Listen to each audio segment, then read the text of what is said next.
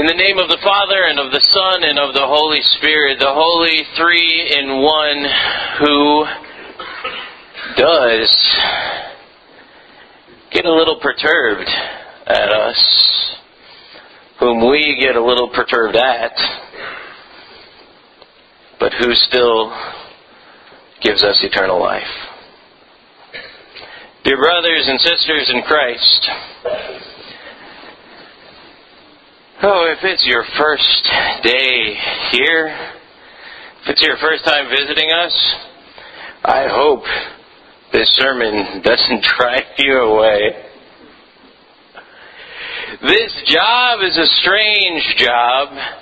This job that I have of being pastor, it's a little bit odd because really what I'm supposed to be doing here is I'm supposed to be telling you God's will for your life and explaining the things out of the Bible. And, well, sometimes that's not quite so easy to do because sometimes it's a little bit politically incorrect.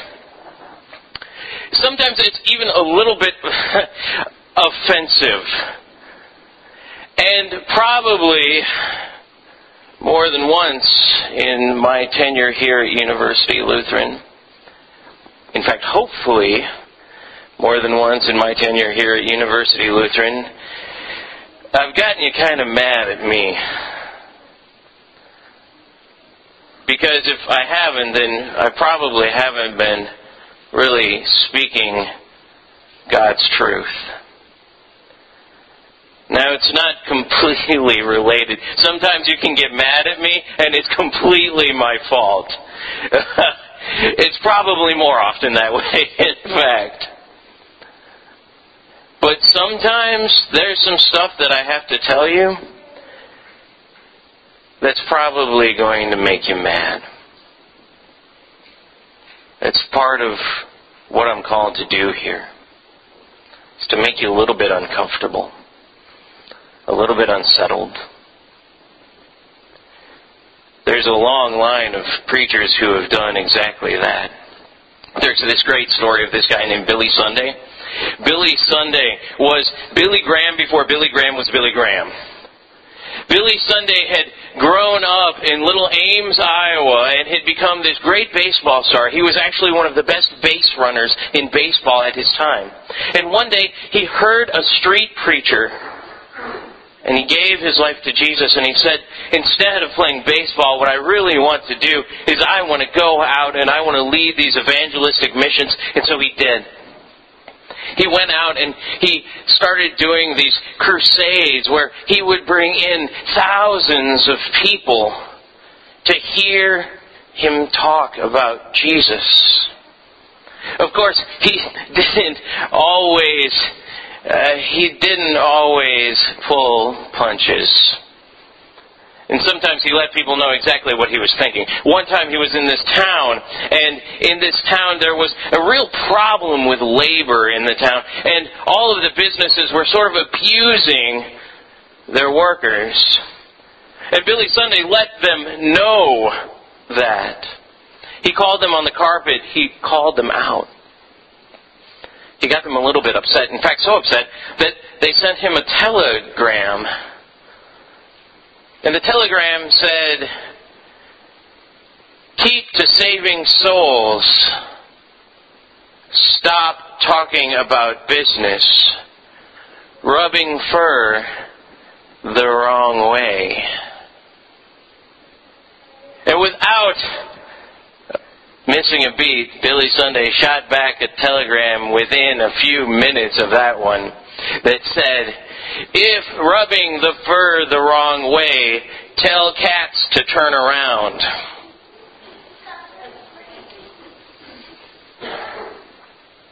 Sometimes the fur gets rubbed the wrong way. I wonder what I could say today that would rub the fur the wrong way.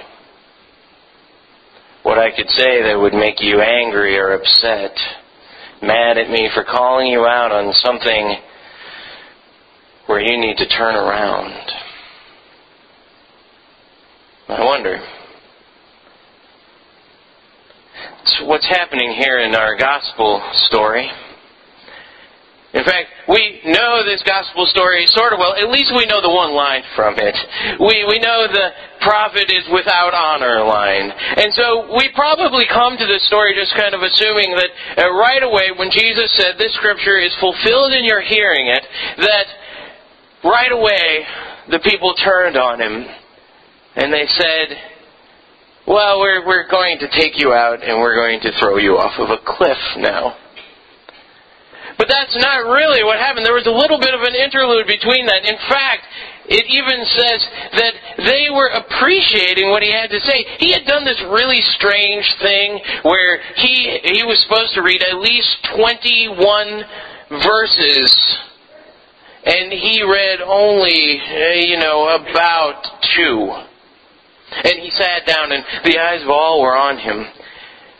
But they kind of liked it.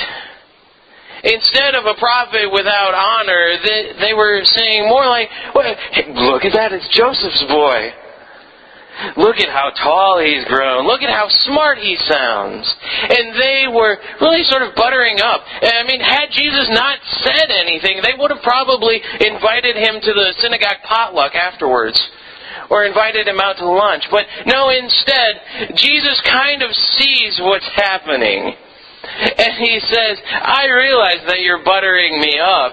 And the next thing that you're going to quote to me is this proverb, physician, heal yourself. By which they meant, heal your hometown. We are you. And now we like some of those great miracles that you do. Could you turn this water into wine? Could you heal my mother of her blindness? But Jesus turns on him. And he calls him out. And he says,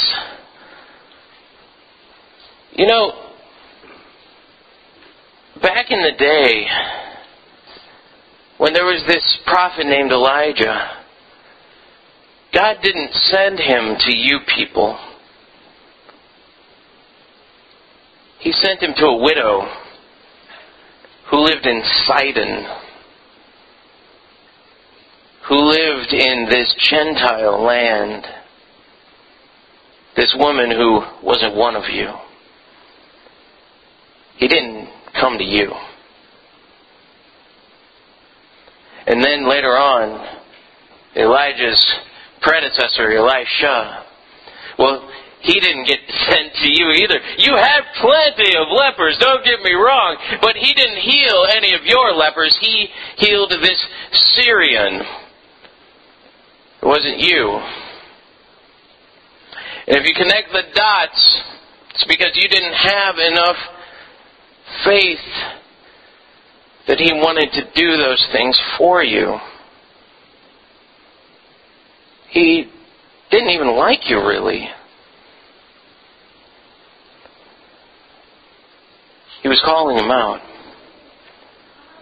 He was calling them on the carpet about the ways that they lived their lives that weren't in accordance with his will. And there's probably some things that I could do to call you out this morning. My goal isn't to get you mad at me. It's really not. But sometimes these things have to be said. Some of you, what you know of the Bible is appalling. The stuff that you miss, the amount of time that it takes you to find Proverbs, it's like you don't even know where your Bible is at home. Baptists, they bring their Bibles to church. You're probably wondering where yours is at. That's one thing. There's some others. Some of you think that coming here on a Sunday is the ultimate in sacrifices that you could do for Jesus. That's not exactly right. Some of you have this overblown sense of yourself and your schedule, and it needs to be knocked down a little bit. Some of you do come here very often, and in fact, that has become a problem for you. It's become a little bit of your own personal idol. That you say, I'm the only person who does anything around here. You're not. Some of you think that all of those other churches out there, well, you'd never really say it this way. But you think all of those other churches out there, they must be going to sort of a lesser heaven. Some of you are really worried about those other churches too. And you're not worried about the people who live in your neighborhoods that don't know Jesus. Some of you here are college students that think that the rest of us should just give you everything that we have, and that we should live our life to serve you. Some of you think that, and you don't even have the good excuse of being college students. I could probably go on. And they led him to a cliff to throw him off. But the thing is that I'm no better than any of you. Even though I'm the one who gets put up here to call out those things, call out the problems that this particular congregation has, call out the things that you personally have, there's plenty that I could call out in my own life, even some of those things that I just said. You see, the thing is that in this setting, the prophet, Jesus, he's the only one with honor. The rest of us are dishonorable, dishonest even sometimes. People who try to work the loopholes to our own best interest. People who have this elevated view of ourselves. People like me. People that get angry when God points out our faults. He's the only one with any honor around here. He's the only one who is worth honoring.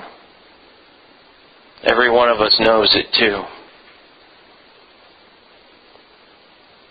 And yet, even though we're all to be dishonored, even though we're all just scum,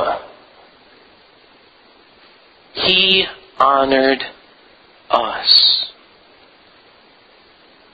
He broke through that crowd not for self-preservation, but so that He could go to a cross. And on that cross, He could honor us.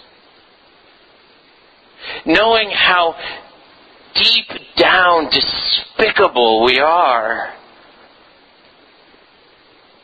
He went to that cross so that He could give us a life worthy of honor and glory. His own life that He puts onto us in our baptism, that He puts into us when we take His body and blood. That life that He spent on that cross, that life that He gave to us when He rose out of that tomb, He did all of those things so that He could honor us. So that we could be honored That's why we're told to honor one another. It's not because the other person is so good. You know better than that. It's because the other person has Jesus in them. And you're to honor that. That's why we are going to go to heaven and we're going to be in the resurrection. We're going to be new and alive. It isn't because we're so great. It's because we have Jesus in us. And God honors that. And so every one of us here, those of us who have a hard time getting to church on a Sunday, He honors us on that cross. Those of us who have a hard time actually trusting what He says is true and that we should build our lives around it, He honors us on that cross. Those of us who felt a little bit of a twinge or a sting this morning when I mentioned some of those things, He honors you. Because He wants to honor you.